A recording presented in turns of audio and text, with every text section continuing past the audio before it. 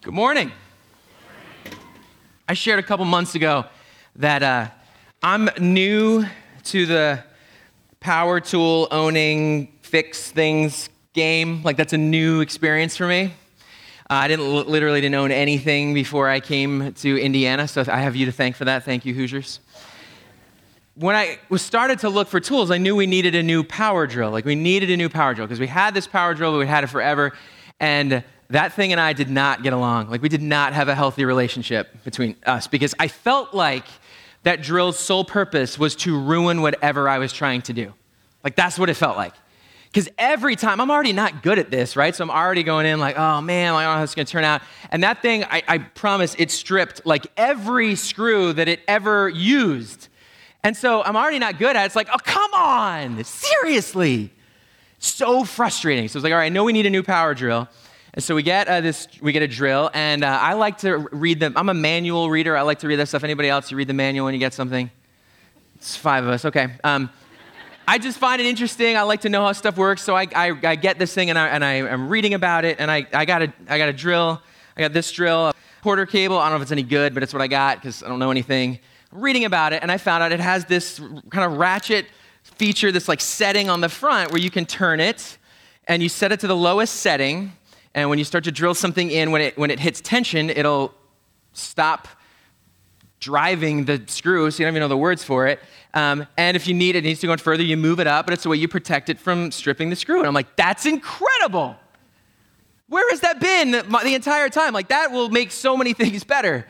Like, learning that detail was like, that changes everything. Now I don't have to worry about my kids being in the room when I'm trying to use it because of what I'm going to say after I inevitably break something. I mean, it was amazing. I'm like, that is such a handy feature. And then I had to use our old drill for something else, after I bought that and learned that. And I get the old drill out, and I realized the old drill had it too, the whole time. But it was on the highest setting, and I had no idea it existed. And I'm like, oh my goodness. Learning that little detail changed how I approached using it. Like learning that little detail changed my attitude towards home repair projects. And I wish I'd have learned that sooner. It would have saved me much, much angst and frustration. And we're going to look at that similar idea, how learning something can change everything.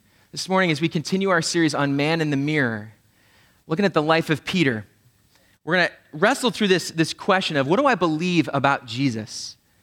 And we're going to look at Matthew chapter 16, verses 13 to 20 this morning. So if you brought a Bible, you can turn there, Matthew 16, starting at verse 13. So we're going to read this, and then we'll dive in. Starts with when Jesus came to the region of Caesarea Philippi, he asked his disciples, "Who do people say that the Son of Man is?" Well, they replied, "Some say John the Baptist, some say Elijah, others say Jeremiah or one of the prophets." And then he asked them, "But who do you say I am?" Simon Peter answered, "You are the Messiah, the Son of the living God." Jesus replied, "You are blessed, Simon, son of John, because my Father in heaven has revealed this to you. You did not learn this from any human being. Now I say to you that you are Peter, which means rock, and upon this rock I will build my church, and all the powers of hell will not conquer it. And I will give you the keys of the kingdom of heaven. Whatever you forbid on earth will be forbidden in heaven, and whatever you permit on earth will be permitted in heaven." Then he sternly warned the disciples not to tell anyone that he was the Messiah. So a little background before we dive into this. Caesarea Philippi is a town in northern Israel. It's about 25 miles north of the Sea of Galilee. It was a small provincial town that the Romans expanded on during this time when the Romans kind of came in and took over. And they built it up, and it was much more significant. And we're going to show you a picture of what it looks like. That's looking at the cultic center where the temples would have been. That big hole on the left is a cave, and inside that cave is a spring. And that spring, from what we know from writings in antiquity, they couldn't measure the bottom of it, so it had these kind of mystical properties that it was very significant. We're going to show you a picture of what it would have looked like maybe back then. Pretty cool, right? Just me. Oh, okay. I thought it was cool that we could show you that, but you're hard to please. I understand. I'll work on it. But on the left, we see a temple to Pan. It was a god of among other things, fertility, and they would worship Pan at different times during different festivals in ways that I would not feel comfortable describing it in church. But this is kind of the region, this is where they are when they're having this conversation in front of this cultic center, in front of these temples. And Jesus and his disciples have this conversation, and what it does for us is it raises three significant questions, three important questions that we need to work through. And the first is this: who do people say Jesus is? Who do people say Jesus is? Now then, when Jesus asked his disciples, they said, some say John the Baptist. And John the Baptist was a contemporary of Jesus. He came along to baptize people, to point towards the coming Messiah, to point towards Jesus, and he'd done some incredible things, and so people made mistaken identity, thought maybe Jesus is really John the Baptist. And some others said maybe Elijah, and Elijah was an Old Testament prophet that God used at a very important time in the life of the people of Israel, the nation of Israel. And Elijah performed incredible miracles and is an important figure in Judaism. And then others said, well, maybe it's Jeremiah, or maybe he's another prophet. And that was kind of their expectation of who he was. Their understanding, because their expectations of what they wanted the Messiah to be shaped their view of Jesus. Right? Jews were looking for a Messiah to come back, to kick butt and take names and overthrow the yoke of the Roman oppressors and defeat their enemies and be a military conqueror that would establish their nation. And so they wanted someone who was powerful, who wanted someone who would take charge, and wanted someone who was aggressive. And so they looked back to some of these figures. Now, who do we think Jesus is? I think when you think about your friends, your family, maybe even you, some of us think Jesus is just a religious leader. Maybe he's just a wise teacher. He's a good man. Or for some people, he's a myth. He's not real. I think our expectations shape our view of Jesus as well. Because we want someone who validates our life. We want someone who tells me that what I'm already doing is right and good, who doesn't require me to change, who fits neatly into our view of ourselves and our world. And so we want a Jesus that's non-threatening, that's not going to rock the boat. And so we will often kind of label him this way, or that's how we'll choose to see him. According to a 2015 study, some interesting numbers. 92% of American adults believe Jesus was a real person. Right? 92% of adults believe Jesus was a real person. 56% of that same group of American adults believe he was God. 26% believe he was a religious leader, and 17% aren't really sure. Now, they asked him another question. 46% of American adults agree in some form that Jesus was perfect and didn't sin. 46%. But 52% think he sinned in some way. All right, so let me remind you, 56% of people believe Jesus is God, but 52% of people think he sinned in some way. So there's percentage of people who will believe that he's God, but that he sinned, that he wasn't perfect. And taking another level, 62% of Americans say they've made a personal commitment to Jesus. So 62% say they made a personal commitment, and that's higher than the number that believe Jesus is God, and much higher than the number believe Jesus was perfect. Interesting, right? There's a disconnect there, and I don't mean this. If that's you, I don't mean to make you feel bad, that more highlight, there's confusion. We don't always know. We want, I think, to read ourselves into our understanding of it and how we experience Jesus, and that filters into some of this when we allow kind of other beliefs to sneak in there, that we move away from what Jesus said about himself. Folks, the truth is it doesn't really matter who we think Jesus is. It matters who Jesus actually is. It doesn't really matter who we think he is. It matters who he truly is. I can say that my Toyota is really a Ferrari, but that doesn't make it true. I'm not ever going to win a drag race. And when I go to resell it, I'm not getting six figures. Right? We can say things are true, but that doesn't make it real. It doesn't matter really who we think Jesus is. It matters who Jesus is. Which leads us to that second question. If the first question is, who do people say Jesus is? Second question is, who does Jesus say he is? Who does Jesus say he is? Names are a big deal. Names are a big deal. And even more so in this time, back when this story took place, names are a big deal. They tell us about people. They tell us about their family, about where they're from, about their culture. Like we can learn a lot by people's names, and they're even more significant then. Any people excited about the royal wedding coming up? That's right. Listen, we both know there's more than raise their hands, but you don't want to, you're like, what are the guys I work with going to think if I say yes? I understand. We'll just know you're excited because you're binge watching The Crown every night to get ready for it. That's okay. There's no shame in that. So if you catch you up, Meghan Markle, an American actress, is going to marry Prince Harry, and there's been a lot of speculation on what her new title will be, right? She's going to be Her Royal Highness Princess Henry of Wales. She'll at least be that, Her Royal Highness Princess Henry of Wales. She's not getting named Henry. She's taken her husband's name for that title. But there's speculation that the Queen will name Harry Duke of Sussex, which will mean that Meghan will now be Meghan, Her Royal Highness Duchess of Sussex. Take that back to your 20-year high school reunion, right? How's life for you? Oh, we got a dog. It's great. Working on an addition to the porch, It's good. How about you? Oh, I'm just, Her Royal Highness, the Duchess of Sussex, the highest title bestowed in British aristocracy. No big deal. Hereditary title. It's kind of significant.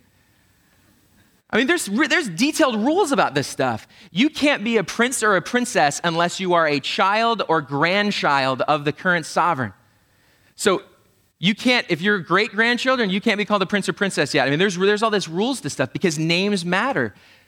Titles matter, and it matters for Jesus too.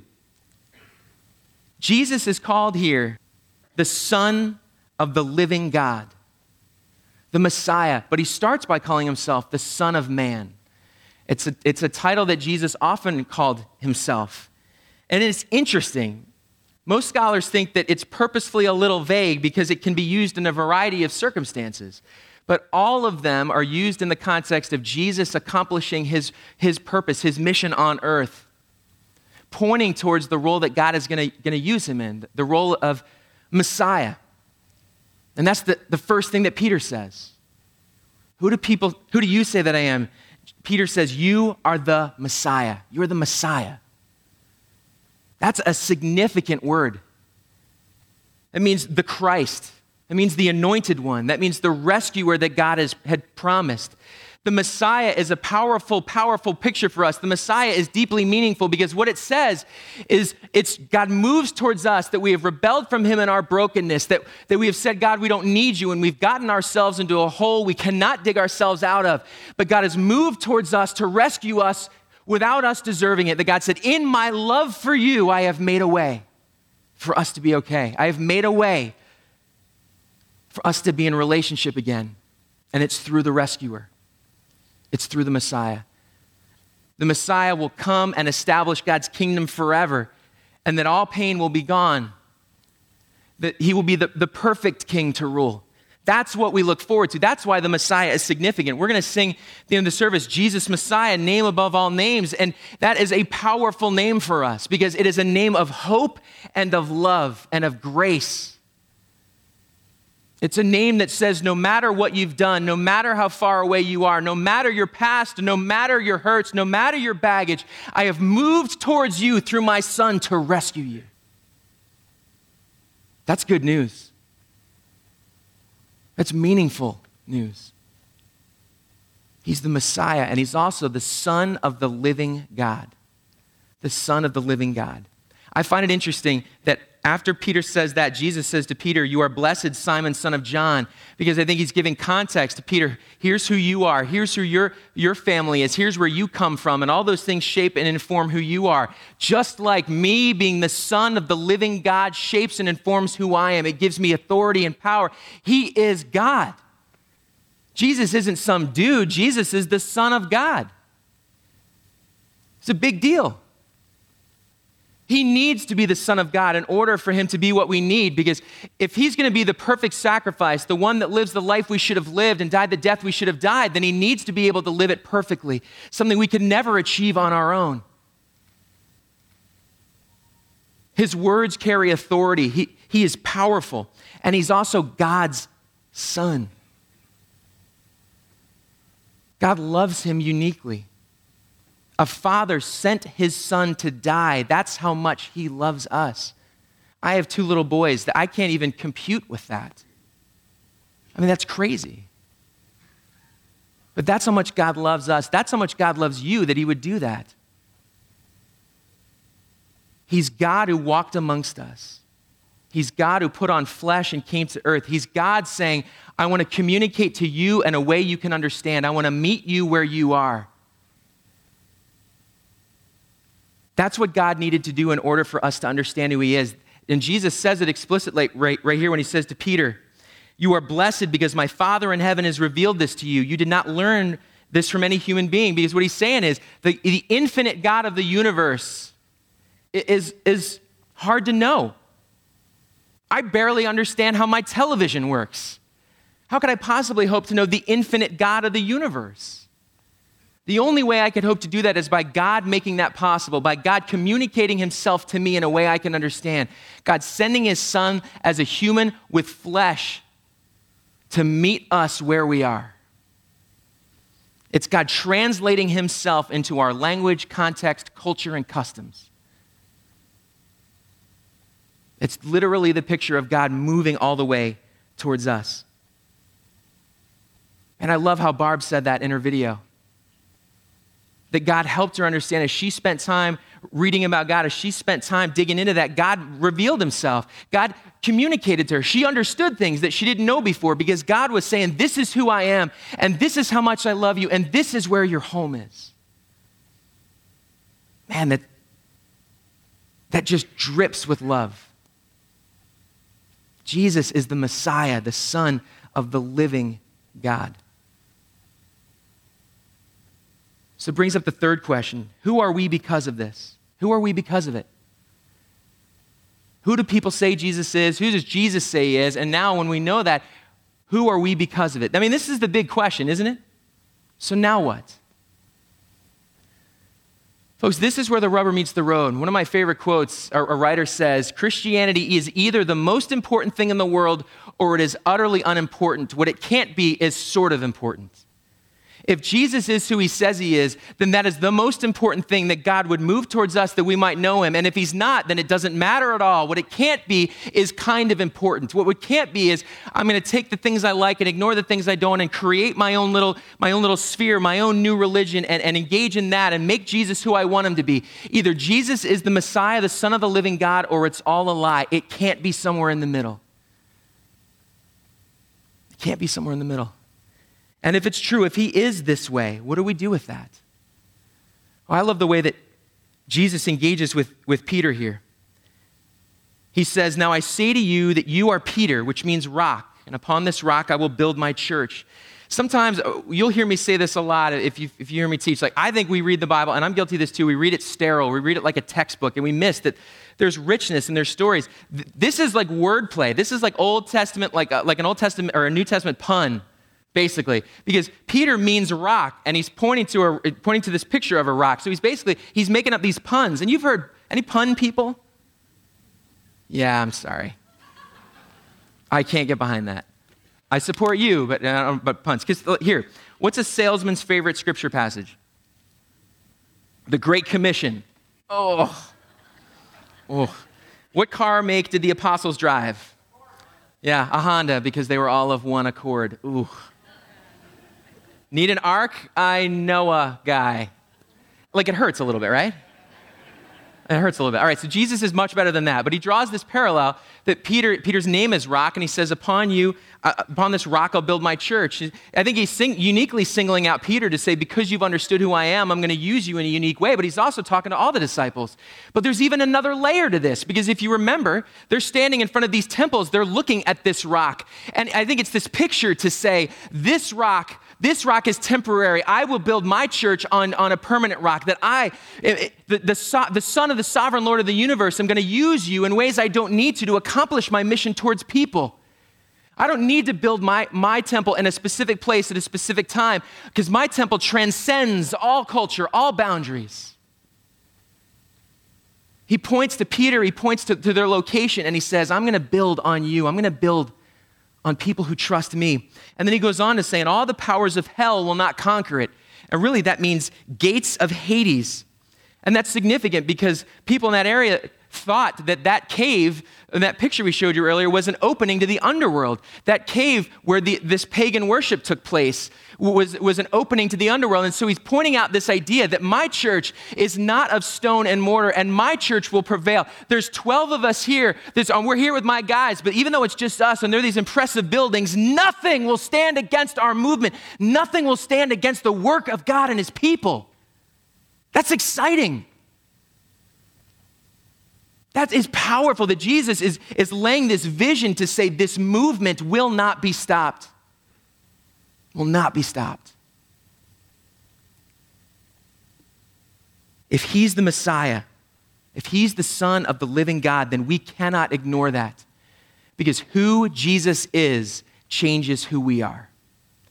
Who Jesus is changes who we are. We need that to be true. I do not enjoy water. I do not. Drinking water, I should say. I'm a big fan of showering in water and swimming in water, but otherwise, I just don't like water. I've never thought to myself, I'd like a really big glass of nothing. Like never. No, they're like, isn't it refreshing? No, because I mean, it's like boring in a bottle. I just don't enjoy it. I mean, look at that. It's like there's not even color. It's like the absence of everything. Taste, color, there's just nothing to it. I will put anything into water. Like I like lemonade or iced tea or Gatorade or a lime or like the straight Oreo that I grind up, like anything.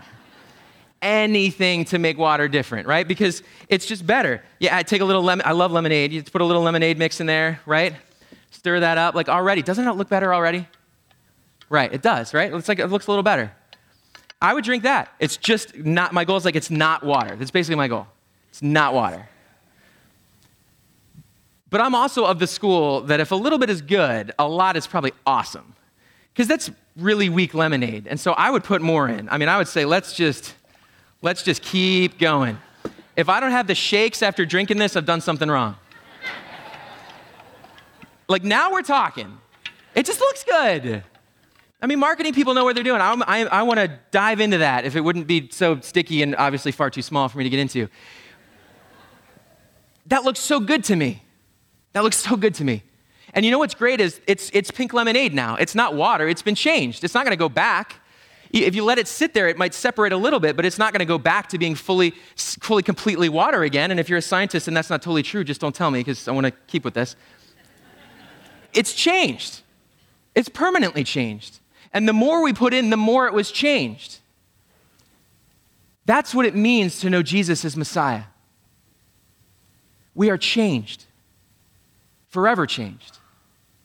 Not changed for a time, not changed for a season. We are changed forever. We're permanently changed. And the more we allow Jesus in, the more he changes us. The more we allow Jesus in, the better the result is. That's what it means to know Jesus as Messiah. Our prayer should be, God, make me like lemonade. Let me let you in to change me. Let me know you for who you are, because we can't help but be the same when we do. Jesus is the thing that changes us forever. That truth demands a response from us. It informs who we are. That truth enables and empowers us to live differently. That truth secures our future and connects us deeply and intimately with the God of the universe. Because we all have a need for a Messiah. We all have a need for a Savior. We all do. And we understand that in varying ways, to varying degrees, but we all have a need for a Savior. And we look to fill that. Who's filling that role for you? Who do you look to as your Savior? Is it your spouse? Is it a boyfriend? Is it your children? Is it yourself? Who do you look to be your Savior? Who do you look to rescue you? Who do you look to fix what you've broken and to make right what you've messed up? Who do you look to? Because folks, no matter who you're looking to now, they will never be enough for you. If you're married, you understand this, right? I have talked with couples and done premarital counseling with couples for a long time. And one of the things you see is they look to go, I'm going to have my needs met in the other person. And the problem with that is the other person will never, ever fully meet your needs the way you want them met. The other person will never be good enough to do that. But when we look to them to do it, we get frustrated and we get resentful because we want from them something they cannot give. Instead, what we need to do is look to Jesus to complete us, look to Jesus to rescue us. Because when we realize we're rescued by Jesus, we can then give and receive what we need to from the other. When I look to get from my wife what I really need to get from Jesus, it will never be enough to fill that hole in my heart. It will never be enough to fill that longing. When I look to Jesus to meet those needs, that's when they're met. Who do you look to be your Savior?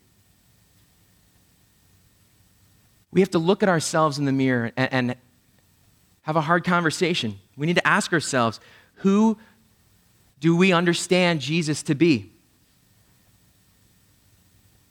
Are we living like he is the Messiah, that he's the Son of the living God? Are we living that way? Are we living like he's worthy to be trusted, that he's worthy to be obeyed, that he's worthy to be listened to? Do we look to him like he's the one truly in charge, or do we look to him as someone we're fitting into our existence? It's like, Jesus, I got a little room over here. I got I got like this one. It's a small. It's not really a bedroom. It's like a second office. It doesn't really have a closet, but like you can have that space. That's yours. Are we moving Jesus into that? Or are we saying, Jesus, it's yours? If you're here this morning and you're a follower of Jesus, I want to ask you, what would it look like for you to live like Jesus is the Messiah, the Son of the living God? What would it look like for you to surrender all areas of your life to him? I mean, are there areas of your life you aren't surrendering now? And here, spoiler alert, yes. Yeah, there definitely are. What are those areas? What would it look like for you this week to take today, to take tomorrow and ask God, point out those things that I'm not willing to give up to you. Point out those things that I'm not willing to hand over to you. Because if we believe that Jesus is the Messiah and the Son of the living God, then what could he possibly not take care of better than we could? How does he not know better than we do? Who can you ask in your life that you trust? What am I missing? What areas do you think I'm holding on to?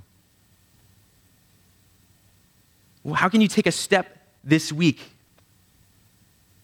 to try and give up a little bit more and a little bit more and a little bit more? If you're here this morning and you're not yet a follower of Jesus, I want you to hear me say, we're glad you're here, because every one of us who would call Jesus our Savior has sat where you are. Every one of us has been in this position. Every one of us has been brought to a point of understanding our need, not because we're awesome and figured it out, but because God met us where we were. And we want you to know the hope that we know. That's literally it. We want you to know the hope we know. And so if you're here and you don't yet know Jesus, what would it take for you to surrender to Jesus? What would it take for you to know Jesus as your Savior? What would it take for you to surrender your life to him? If you've got questions, if there's things you don't understand, if you're confused about things, that's okay. We'd love to know. Seriously, let us know. We want to walk alongside you. We all have those questions. We will never get to the point where we've got everything figured out and have nothing left to learn. How can we help you in your journey? Because, folks, Jesus is asking you individually, personally, Jesus is asking each of you, who do you say that I am? Who do you say that I am? Because who Jesus is changes everything. It changes who we are.